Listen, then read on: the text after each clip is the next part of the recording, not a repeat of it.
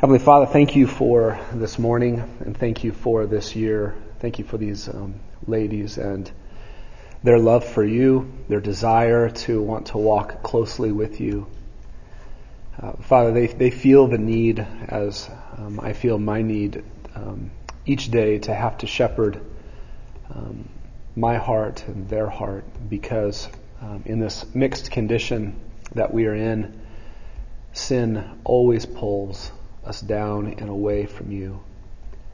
And it's not like that sin is coming at us from the outside only, but even within our own selves, we still have indwelling sin. And so the enemy is within. And so, God, we are compelled each day to fight for nearness to you, obedience to you, love for you, worship of you. And we confess to you joyfully this morning, God, that we are glad for the fight, because before Christ came into our lives, there was no fight. We only ran headlong as fast as we could toward our sin, and we gave no thought to you. And so, though we may prefer and enjoy and even anticipate greatly a new unmixed condition coming when we die or when we are resurrected, Lord, we still confess that this place we are in now today is better than where we used to be. And so with thankful hearts, Lord, we are here before your word, and we ask that you would open our eyes to help us see what you desire us to see about you, the God of all glory, your Son, Jesus Christ, crucified for sinners, and your Holy Spirit, who indwells us and empowers us to live for you.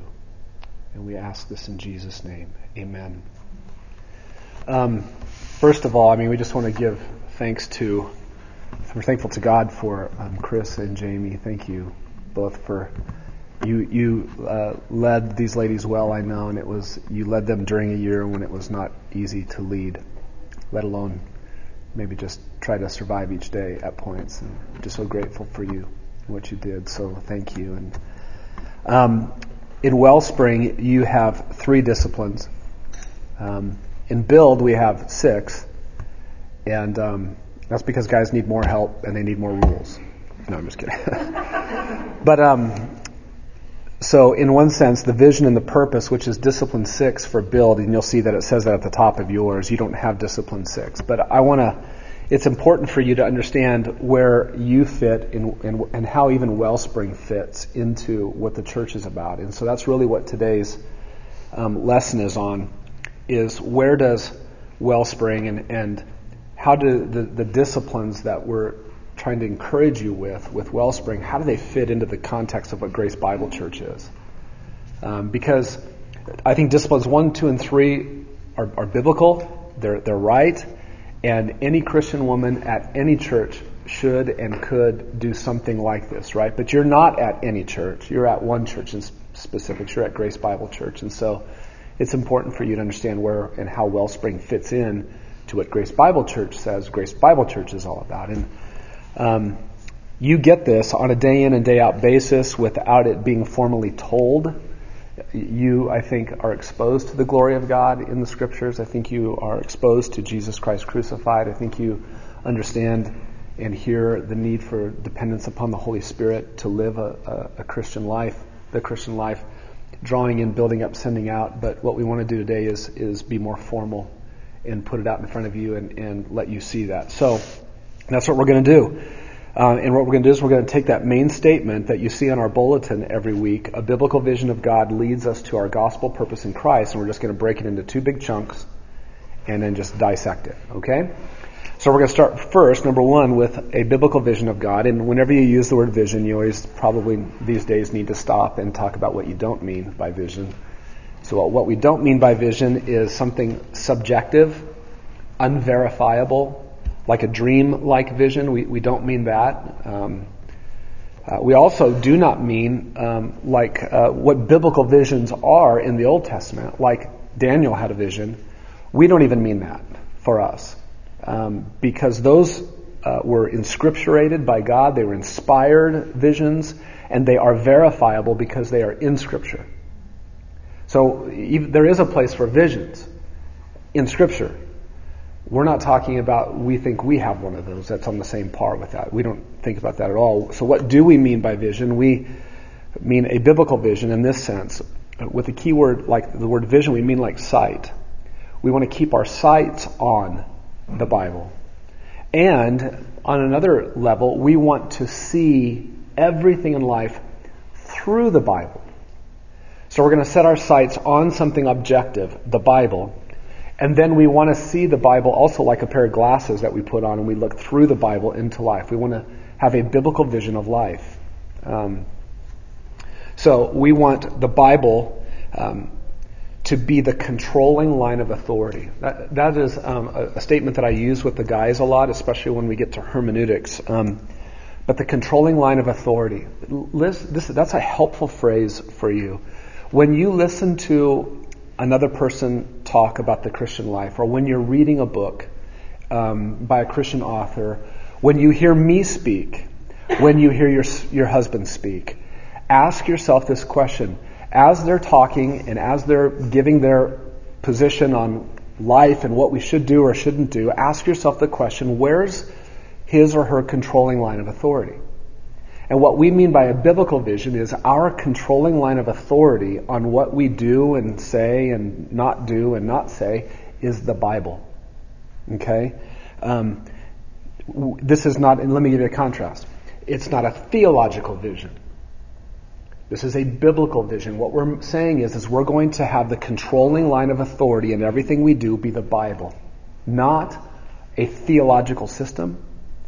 Okay? Everybody draws theological conclusions when they read their Bible. Did you know that you do that? You draw theological conclusions. You read something in Leviticus and it says, God is holy, for I am holy. You draw a theological conclusion. Oh, the holiness of God. You come back to Scripture with that theological understanding. And it influences the way you read next sections of Scripture that you're in. You're impacted by your theological conclusion, right? But what we're saying is, not even your theological conclusions are your controlling line of authority.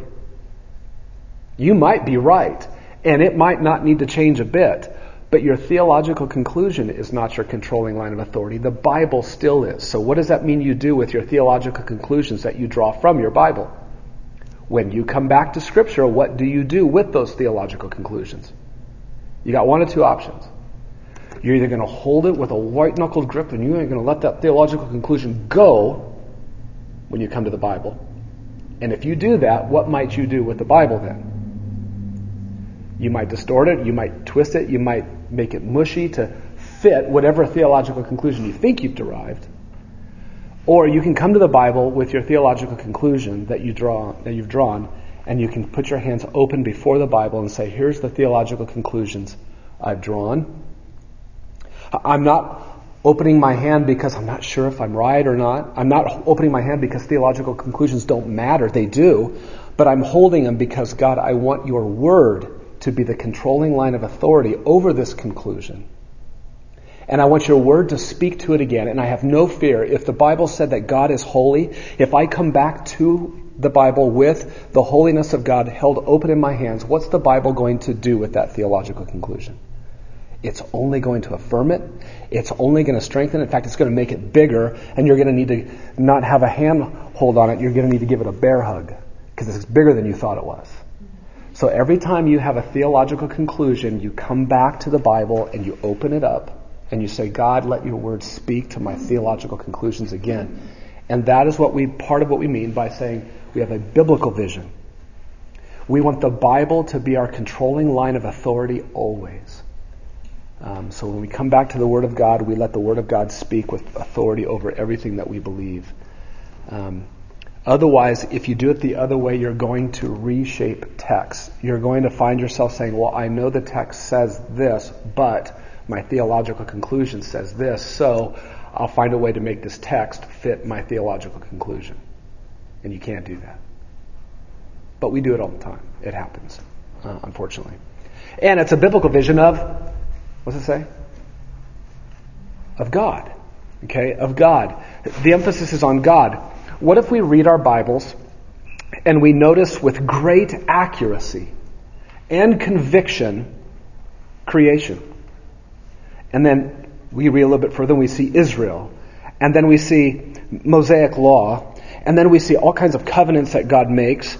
And then we see the church in the New Testament. And then we read all the way to the end and we see the end. What if we see all of those things with great accuracy, but we have not seen the God of creation, or the God of Israel, or the God of the covenants, or the God of the church, or the God of the end?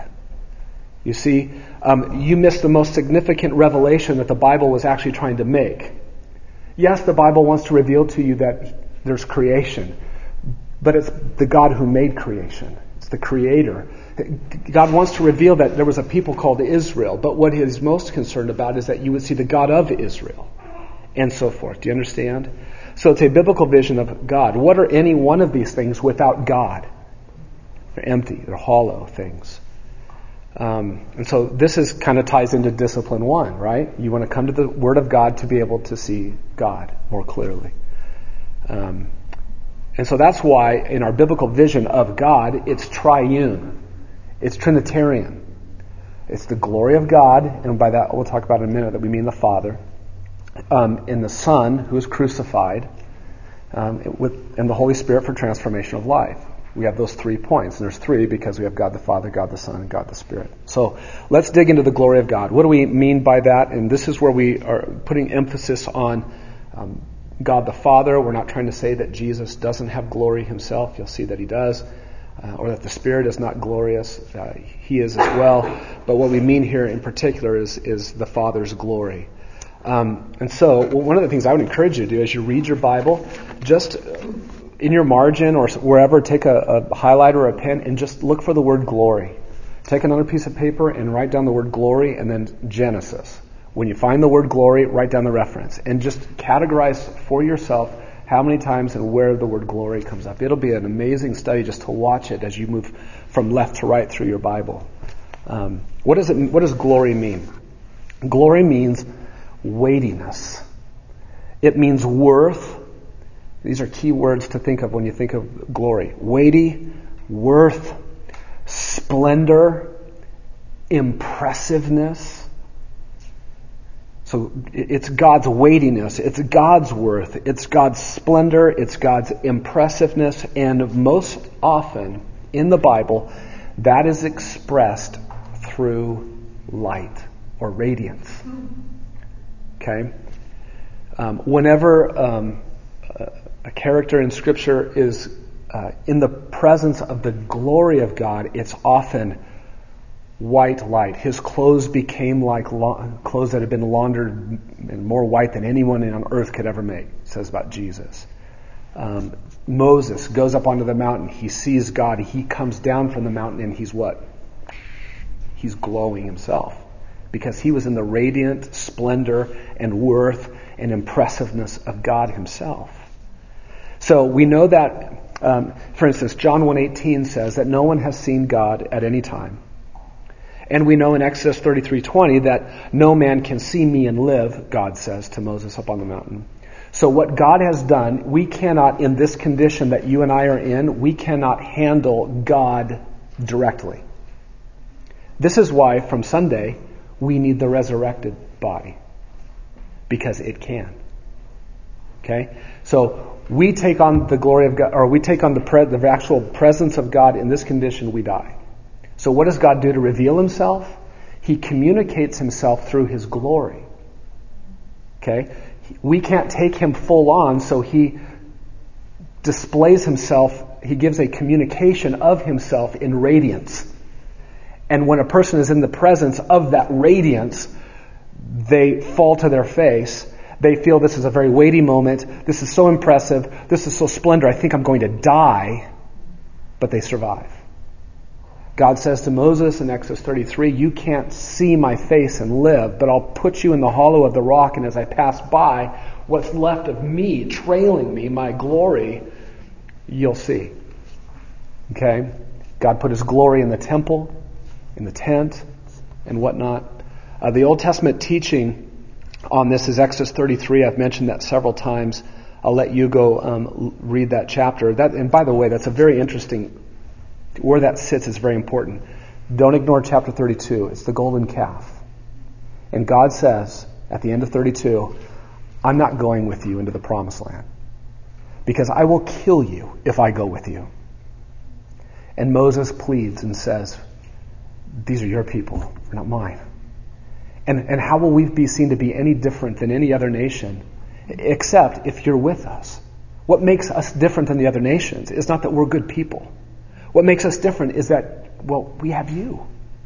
And if you don't go with us, show me your glory. Moses, it's an amazing passage. Just bask in it for a while. It's a great chapter. New Testament teaching on the glory of God in relation to Jesus' glory. John chapter 1. Verse 14, we beheld the glory of God in him. John chapter 12 is about Isaiah seeing his glory. The Luke 9 passage is the transfiguration of Jesus when he goes up onto a mountain and he takes James and John and Peter, and they decide they're going to build little tents for God, or for Jesus, Moses, and Elijah, putting them on an equal plane. God says, that's not the way I see my son. He's greater than Moses and he's greater than Elijah. They go away. Jesus is revealed in glory in that passage. There's future glory even tied with Jesus. He'll come in glory and in judgment. Matthew 16. Matthew 24 is he'll gather in glory, he'll gather his elect from the four corners of the earth. In Matthew 25, there's glory in the sheep and goat judgment as he sets up his glorious self to judge. Revelation 21 is the New Jerusalem that comes down out of heaven, and there's no need for light, there's no need for sun, because why? God himself is the splendor and the light and the radiance, and Jesus is the lamp of that city, it says. If you pair any of those together, pair Exodus 33 with Luke 9. Exodus 33 is Moses up on a mountain and God reveals his glory. Luke 9 is Jesus up on a mountain, and who shows up? Moses. And there's glory. Okay? If you're going to pair up another set, it's Isaiah 6. Isaiah 6, that's his vision where he's in the temple and he sees God in all of his glory, and the train of his robe is just filling the temple. You pair Isaiah 6 with John 12, because that's where John says, or I think it's John speaking at that point, that Isaiah saw his glory, meaning Jesus' glory. The glory in Isaiah 6 that Isaiah saw is the glory of Jesus. So you can pair those passages together. Now, big deal. What does this mean? Practically speaking, it means this. Position yourself, ladies, every day to just drink in the glory of God. Just don't leapfrog over that. Go to the Bible, and as you want to see God, say, show me your glory. I want to just see, first and foremost, before I do anything, I need to gain a glimpse of your glorious being. I just need to see your glory. We are a do-oriented people, and we understand this. Glorify God. We understand this. Glorify God. That means I need to praise God. I need to honor him. I need to lift him up. Listen, what impact would this make on your glorifying God if first you just drank in his glory in Scripture? How would that impact your glorifying of God? Oh my goodness, you would be armed and well equipped to do that, would you not? In a way. So don't leapfrog over just basking in and soaking in the glory of God in Scripture.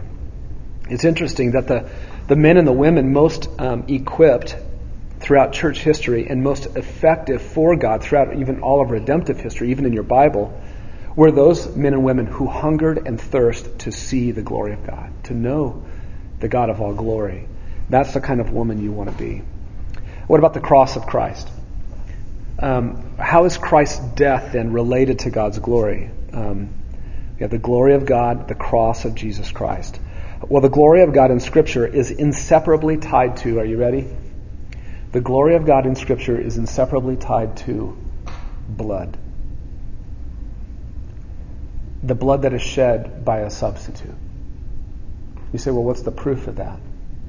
Well, how about just by the second book of the Bible? God says, I'm going to dwell in a tent in the middle of all of your tents.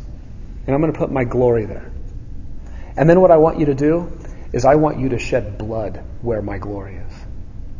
The blood of a substitute.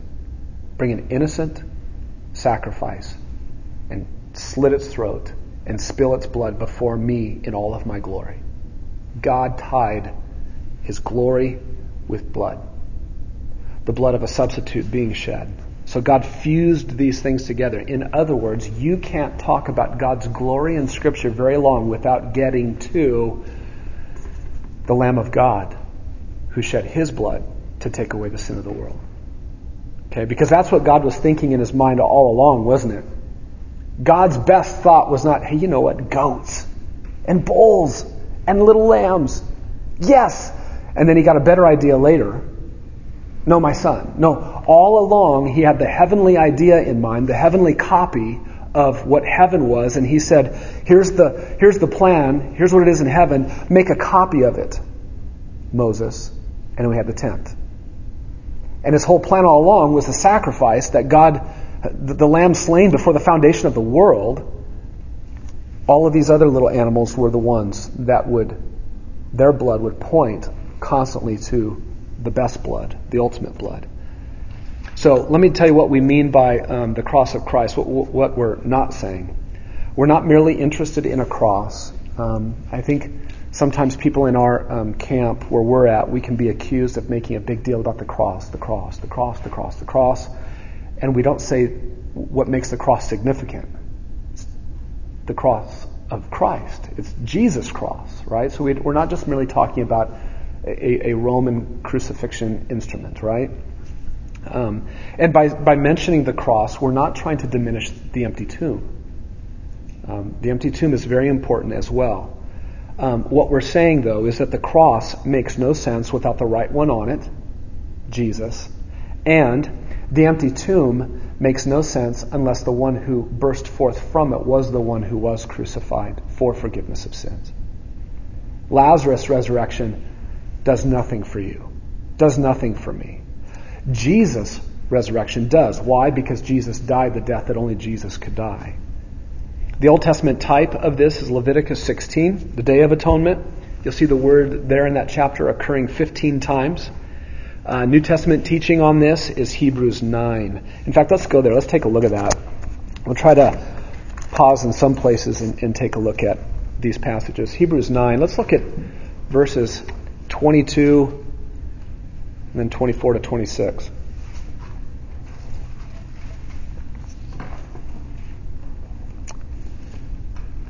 If you were to even back up to 18, verse 18, there's the Old Testament idea of blood being shed under the Old Covenant.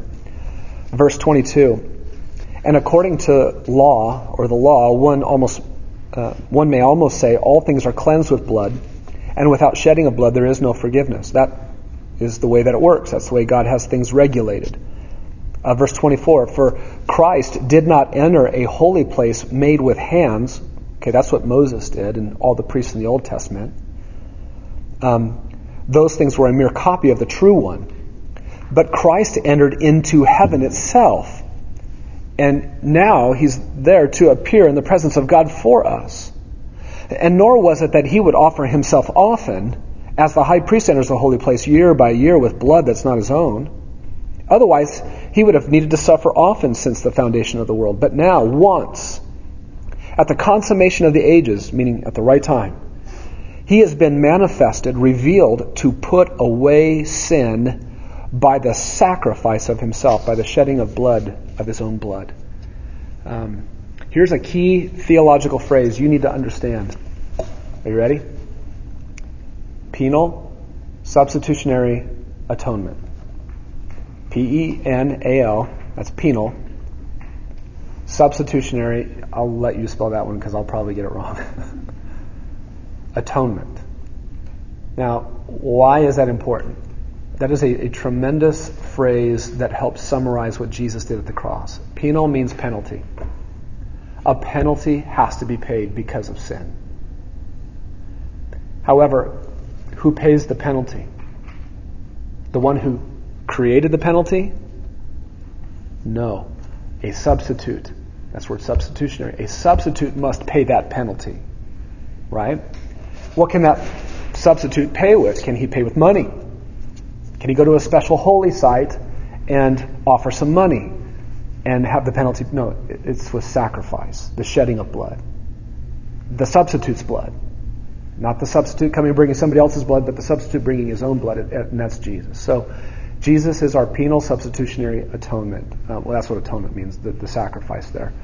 Atonement means, another way you can think of atonement is just take the first part of it, at one. It's a way of making the one who's committed the penalty be at one with God. Penal substitutionary atonement. Key words with the word atonement are words like expiation. That's E-X-P-I-A-T-I-O-N, expiation. That means the taking away of guilt and sin.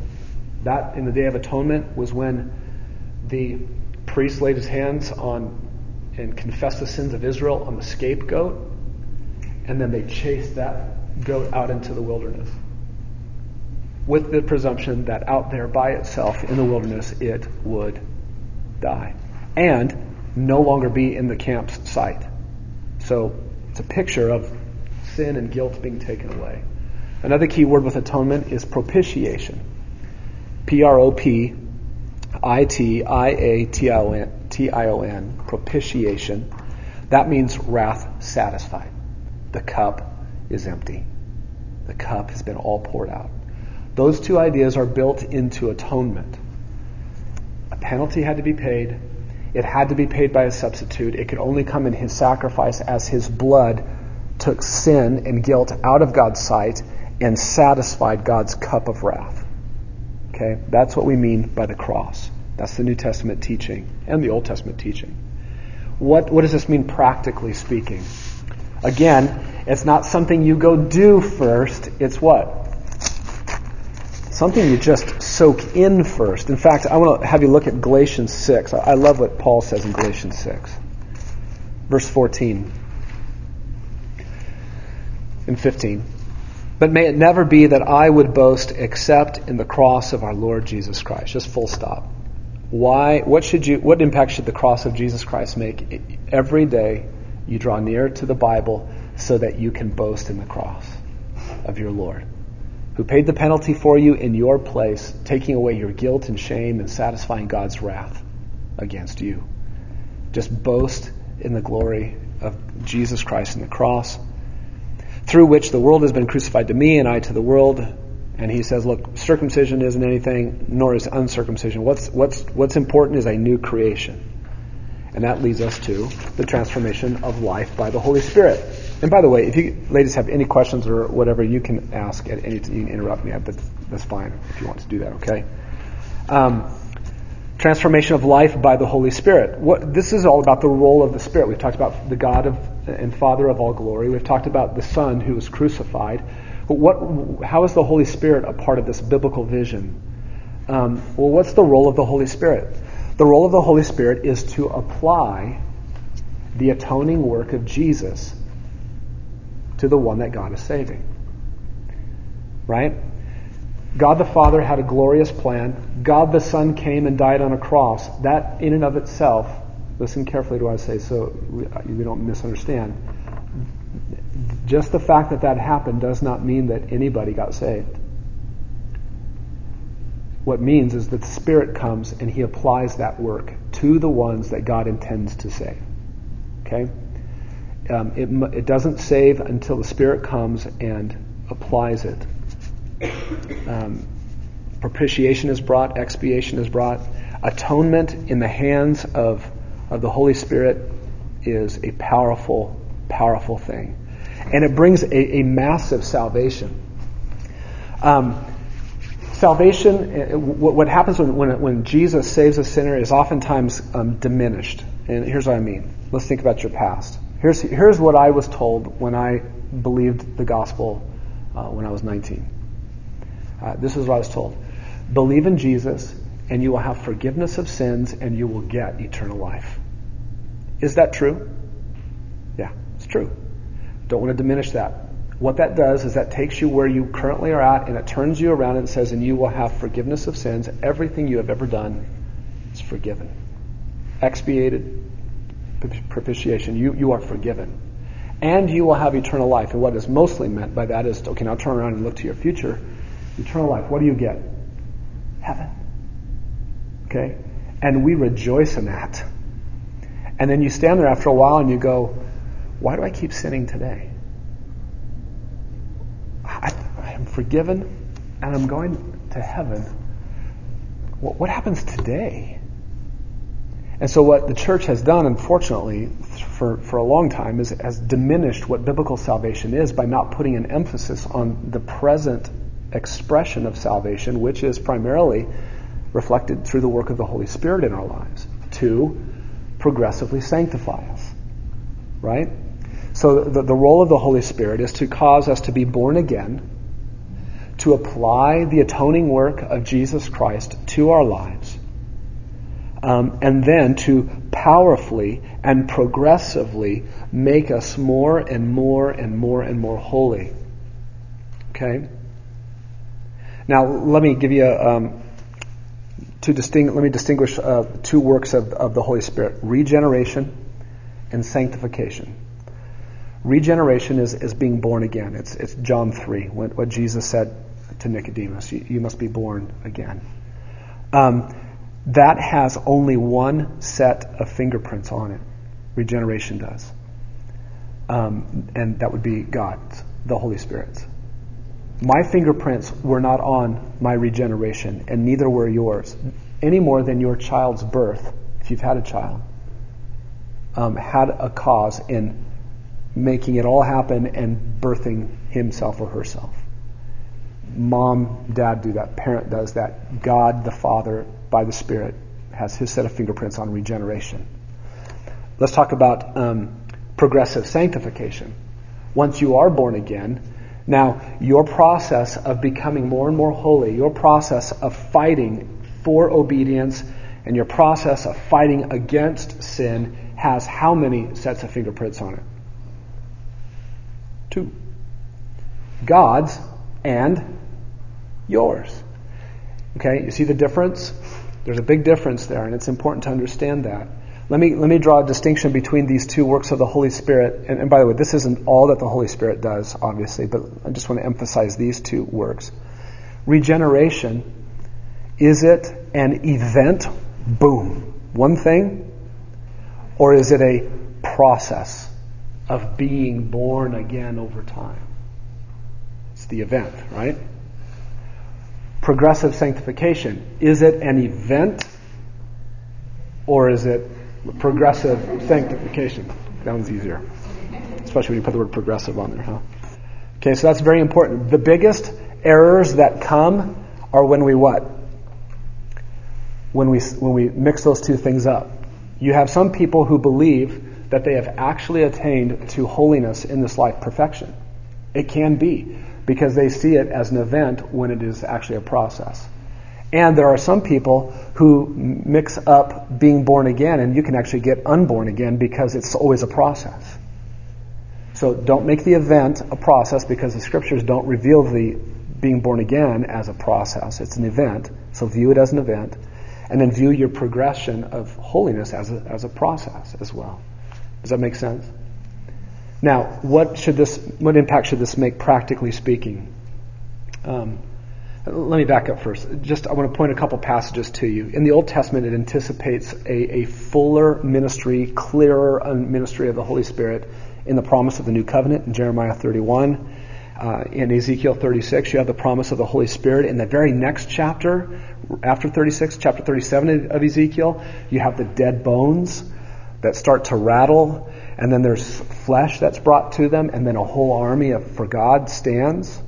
And his whole point is God says, I will put my spirit within you, and you will come to life, and I will place you in your land. He makes that promise to Israel. So there's an anticipation that God is going to come with his spirit and put his law on their hearts, etc. In the New Testament, Jesus picks up with this, and he talks about being born again with Nicodemus. Titus 3, he saved us by the washing of regeneration and renewing by the Holy Spirit, right? Romans 8, if you live by the Spirit, you are putting to death the deeds of the body.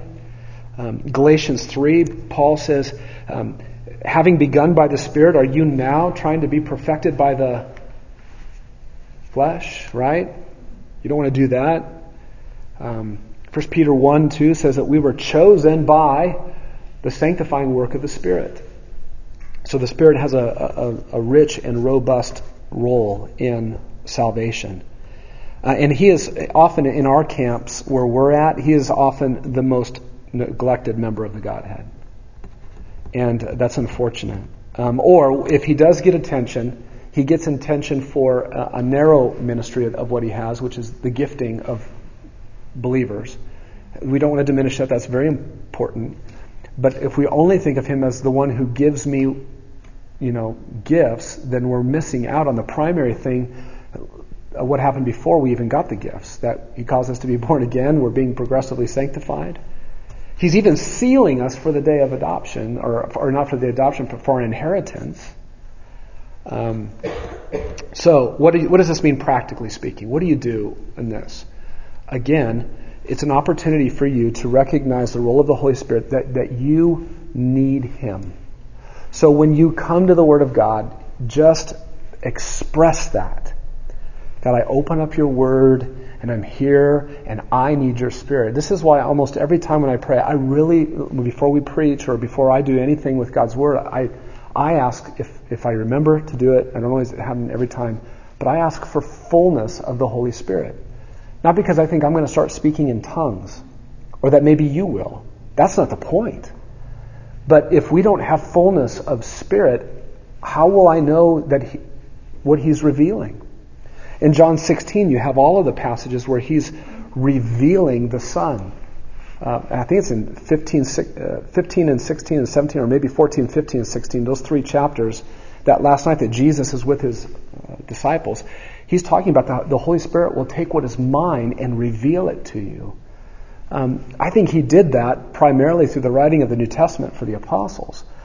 But I, as a reader of those, am in as much need of the Holy Spirit as the apostles were for writing it. Reveal your Son to me. That's 1 Corinthians 2, right? That I need the work of the Spirit to reveal Jesus to me. So I have a constant need for the Holy Spirit, and I get to position myself before His Word on a daily basis, and so do you, to express your dependency on the Spirit. All right, so there's biblical vision of God, the glory of God, the cross of Christ, the transformation of life by the Holy Spirit. Let's talk about our gospel purpose in Christ. What do we mean by gospel purpose? Why would we word it that way? By gospel purpose, we mean this, that we're trying to recognize our place in redemptive history in which we live. You and I are not in Abraham's place. God did not come to us and take us out of a physical land and say, I want you to travel to a land that I'm going to give to you. That's not our purpose, right? We're also not in Israel's purpose. Israel's purpose was to go in and disperse 7 nations greater than itself, and then take over that very land and live there. That is not God's purpose for you and I to go do that. Rather, we are in the purpose that God has given to the church in Jesus. We're the church. And yes, like Abraham, we had a unique purpose. And like Israel had a unique purpose in God's redemptive plan, so we too have a unique purpose in God's redemptive plan. And ours is the gospel of Jesus Christ. We go and we proclaim the good news of Jesus Christ. Now, are there similarities between Adam? I'll start over here because this is the Old Testament. Wait, no, this is for you over here. Adam, Noah, Abraham, Moses, David, Acts 2, the church. Okay, so here's our key people. Are there similarities in the way that God revealed Himself here and expressed Himself and the way that He interacted with these people in the Bible from left to right? Yes. What is the same? God never changes. He's the same. What is the same? He always worked by grace. The Old Testament is not salvation by law. by obedience. It's salvation by grace. He told that to Abraham. You believe me, I declare you righteous. Genesis 15. That hasn't changed from left to right. The fact that he works through sinners to accomplish his purpose, that's always the same. What changes, though? The things that we talked about. Israel was supposed to go specifically, literally, physically dispossess 7 nations, destroy them, be the instrument of God's judgment on them. They were given 430 more years to live, those nations in the land. And God said, I'm going to give them 400 more years while you're in slavery. I deliver you now my judgment. Be the instrument of my judgment. That is not you and me. Okay? So there are some things that are always the same from the Old Testament all the way through the New Testament. There are some things that change radically. If you get those mixed up, you can really cause some problems. In fact, you know what? People did that in the past. It's called the Crusades. They did. They believed they were the kingdom on earth. And therefore they had the right to be God's instrument of judgment on the infidel. That didn't work out so well. So we are under the gospel purpose of Jesus Christ. And Jesus in the Gospels primarily seem to have, you could summarize it maybe in 5 different ways, 10 different ways, but we summarize the work of Christ in 3 ways. Drawing in. He was always drawing in disciples. He was building them up, and he sent them out. Okay? So, let's talk about drawing in. Oh, and first, notice this. This is the way that it's, I want you to think about it this way. A biblical vision of God, and then a gospel purpose. Okay? Over here in the biblical vision, it's a statement, the glory of God. It's a statement, the cross of Christ. It's a statement, transformation of life by the Spirit. Those are statements. They are propositions. When you get to the gospel purpose, drawing in, it's an action. Building up, it's an action. Sending out, it's an action. Now, why did we do that? Because that's the way salvation works. That's the way the Bible works. That's the way that Paul and the New Testament writers always put the Christian life out in front of the Christian. We believe these propositions, and on the basis of those statements, therefore we go what? We do. What do the Pharisees do? We do these things and we get the statement, you're saved. We're not that way. The Bible's not that way. So we have propositions first, the glory of God, the cross of Jesus, transformation of life by the Spirit, and then we have action. And it's in the gospel purpose that we have this action. Drawing in. Drawing in is uniquely God's sovereign work. Sovereign and saving work. Do you have a blank on that? Yeah. Drawing in is uniquely God's sovereign and saving work. Go to John 6 real quick. We'll take a look at that.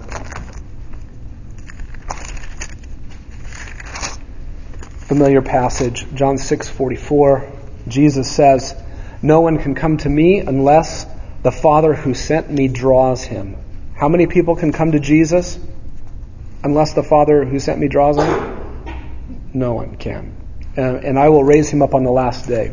Verse 65, he says something similar. And he was saying, "For this reason I have said to you that no one can come to me unless it has been granted him from the Father." This is God's sovereign work in what he does. By drawing in,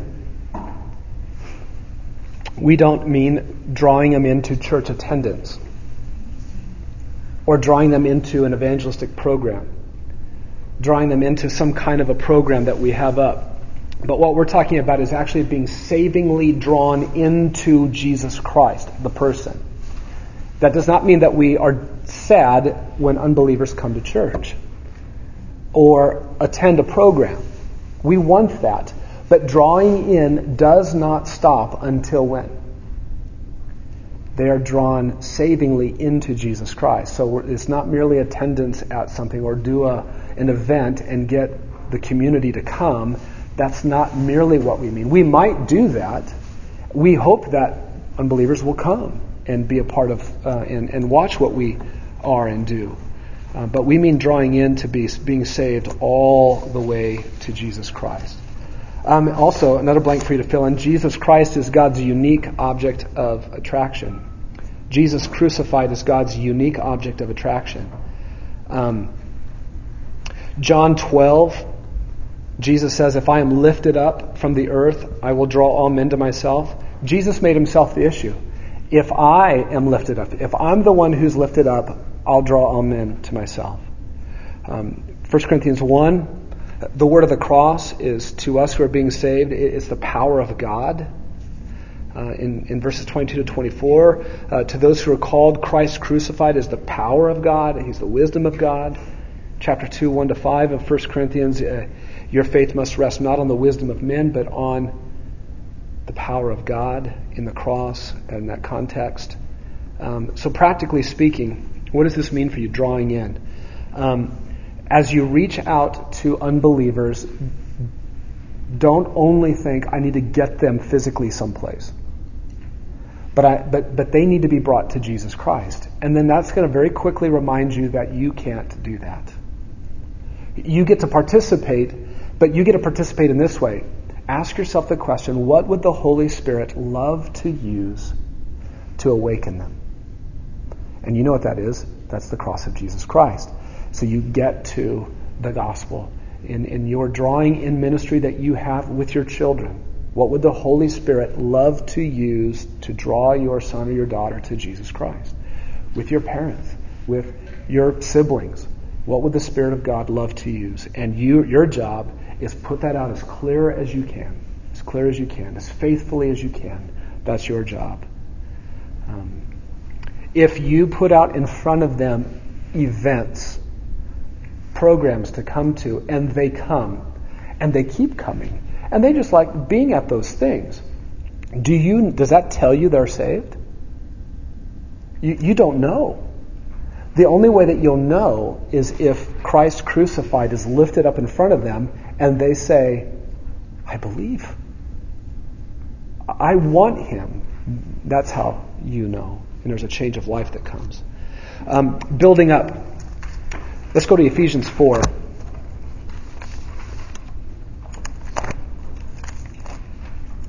Ephesians 4, verse 11. Jesus worked hard to build up his disciples. We do that within the body of Christ. I want to draw your attention to one verse, and I'll let you read the rest of it. But look at verse 16. He starts off talking about how Christ gave to the church some as apostles, prophets, some as evangelists, and some as pastors and teachers in verse 11. And that's all for the equipping of the saints for the work of service, etc., etc. He gets down to verse 16, and he says, from whom the whole body, being fitted and held together by what every joint supplies, according to the proper working of each individual part, causes the growth of the body for the building up of itself in love. That's a very typical Pauline sentence that is just, oh my goodness, he just said a lot of things. I'm pretty sure, I don't understand one of them, but he said a lot. Here's the simple breakdown of it. Where's the subject of the sentence? It's at the very beginning. From whom, right here, the whole body, the body. Guess where the main verb is, where that body is doing something or it's having something done to it? It comes down towards the end of verse 16. It's the verb causes in the New American Standard. The body, ... all of that other stuff, just ignore it for just a minute. Causes. I don't know what it is in the ESV. Makes. Okay? Makes the growth or makes the body grow or something like that. Okay, so there's the main subject. The body causes what? The growth of the body. Get this. Do you understand what he's saying? The body causes the growth of the body.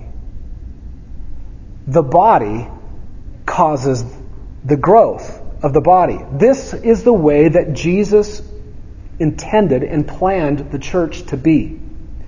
That the body would actually cause itself to grow. Now, everything else in there describes how that happens. Watch this. From whom the whole body, right here, being fitted and held together. Listen, the only way the body is going to cause the body to grow is if the members of the body are fitted and held together. The body can't grow if it's scattered and not connected. There has to be connection between the members. They must be fitted and held together. That's an emphasis by Paul. He didn't want to just say fitted together. And he didn't want to just say held together. He wanted to say fitted and held together. There's got to be this tightness together. But then look what he says. By what every joint supplies. That's probably the better word is connection. By what every connection supplies. That means when one member of the body comes into connection with another member of the body through fellowship, that connection has a supply in it. A power or something that God has put in it. So when we fellowship together and our lives are connected, there is a joint of supply there. So the body won't cause the growth of the body unless we come together and are fitted and held together, and as we touch, that connection of supply comes out. Now watch this. According to the proper working of each individual part. That's you. Whose responsibility is that you work according to the way that you're supposed to work?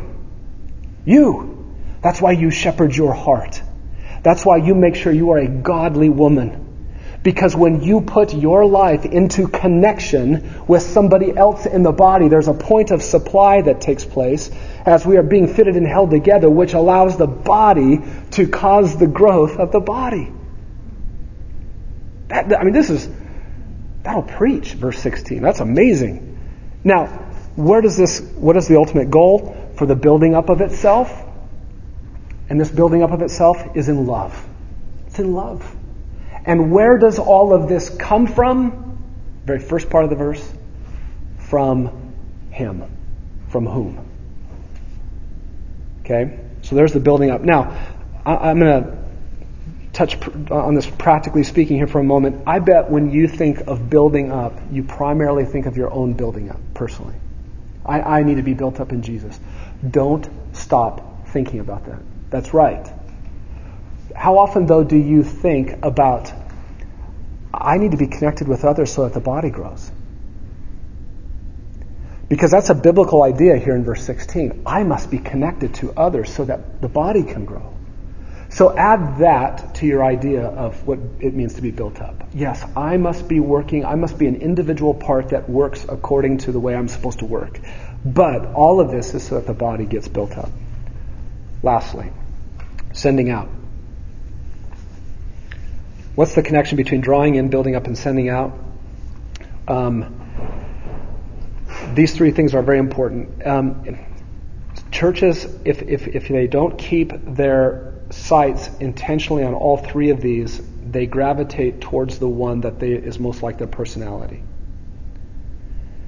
In other words, if we don't keep all three in front of us, we could become a church that fervently, busily invests itself to draw in sinners through personal evangelism or evangelistic programs, etc., and that's what we'd be about. We might not give thought to what we should do with them once they come. Or we could become a church that fervently, busily sets before the body all of the time, Bible study after Bible study after Bible study after Bible study, and then there's a neglect of the lost. Or we could become a church that fervently, busily sends every single believer to whatever gospel desire they want, and we just mobilize people. We just mobilize people into the community to do their social things that they want to do and to preach the gospel way over there without giving thought to what's their character like? Are they qualified for this?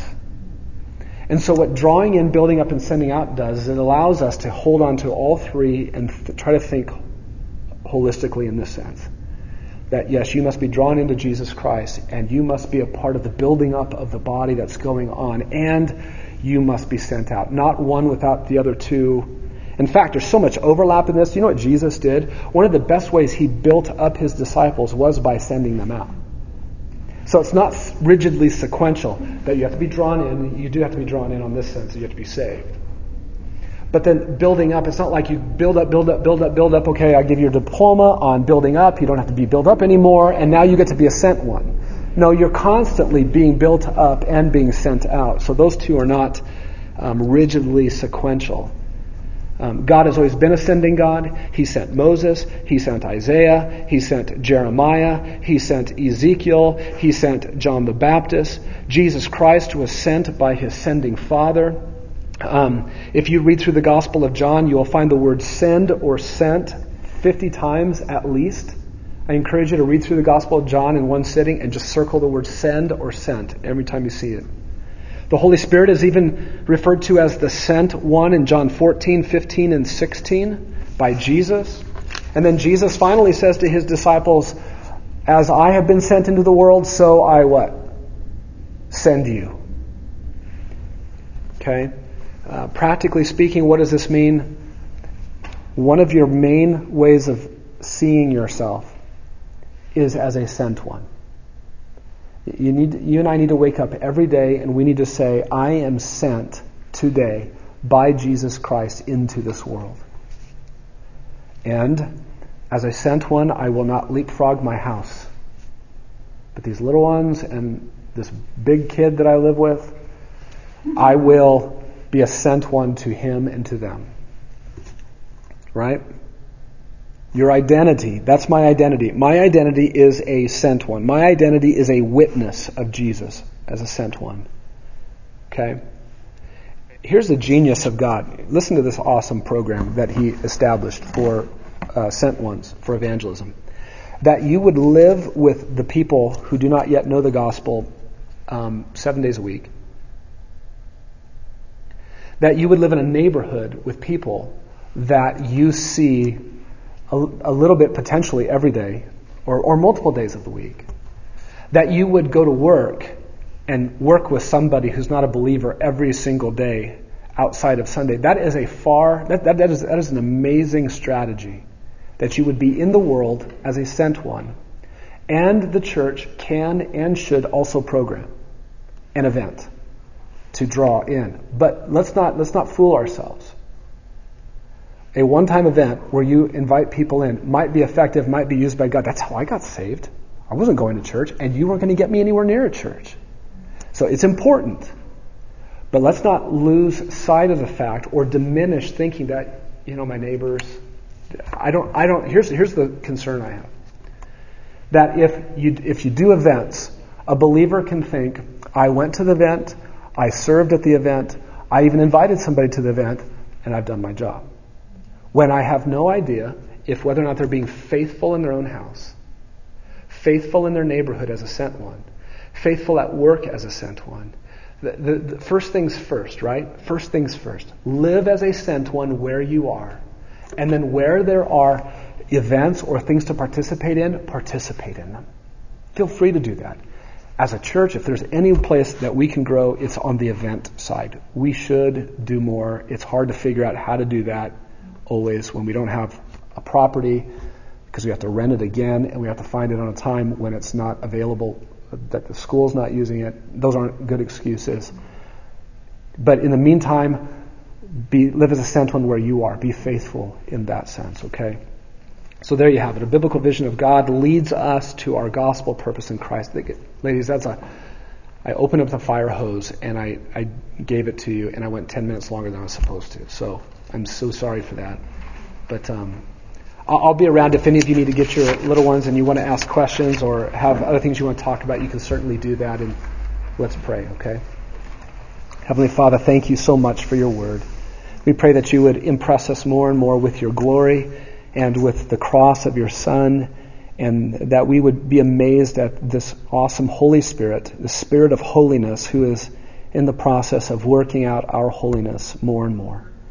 And Father, we pray that you would help us to act, because these realities about who you are as God the Father, God the Son, and God the Spirit do not lead us into a static, motionless life. They lead us into a vibrant, active life of drawing in, building up, and sending out in the gospel. Lord, please meet these ladies where they are at. Help them to have hope and courage in the gospel, recognizing that though they are not where they need to be yet, they are not where they used to be. And so, God, I pray that you would give them much encouragement from your word today as we all fight to know you better through your Son, and we fight to say no to our sin. And it's in Jesus' name we pray. Amen. Thank you, ladies.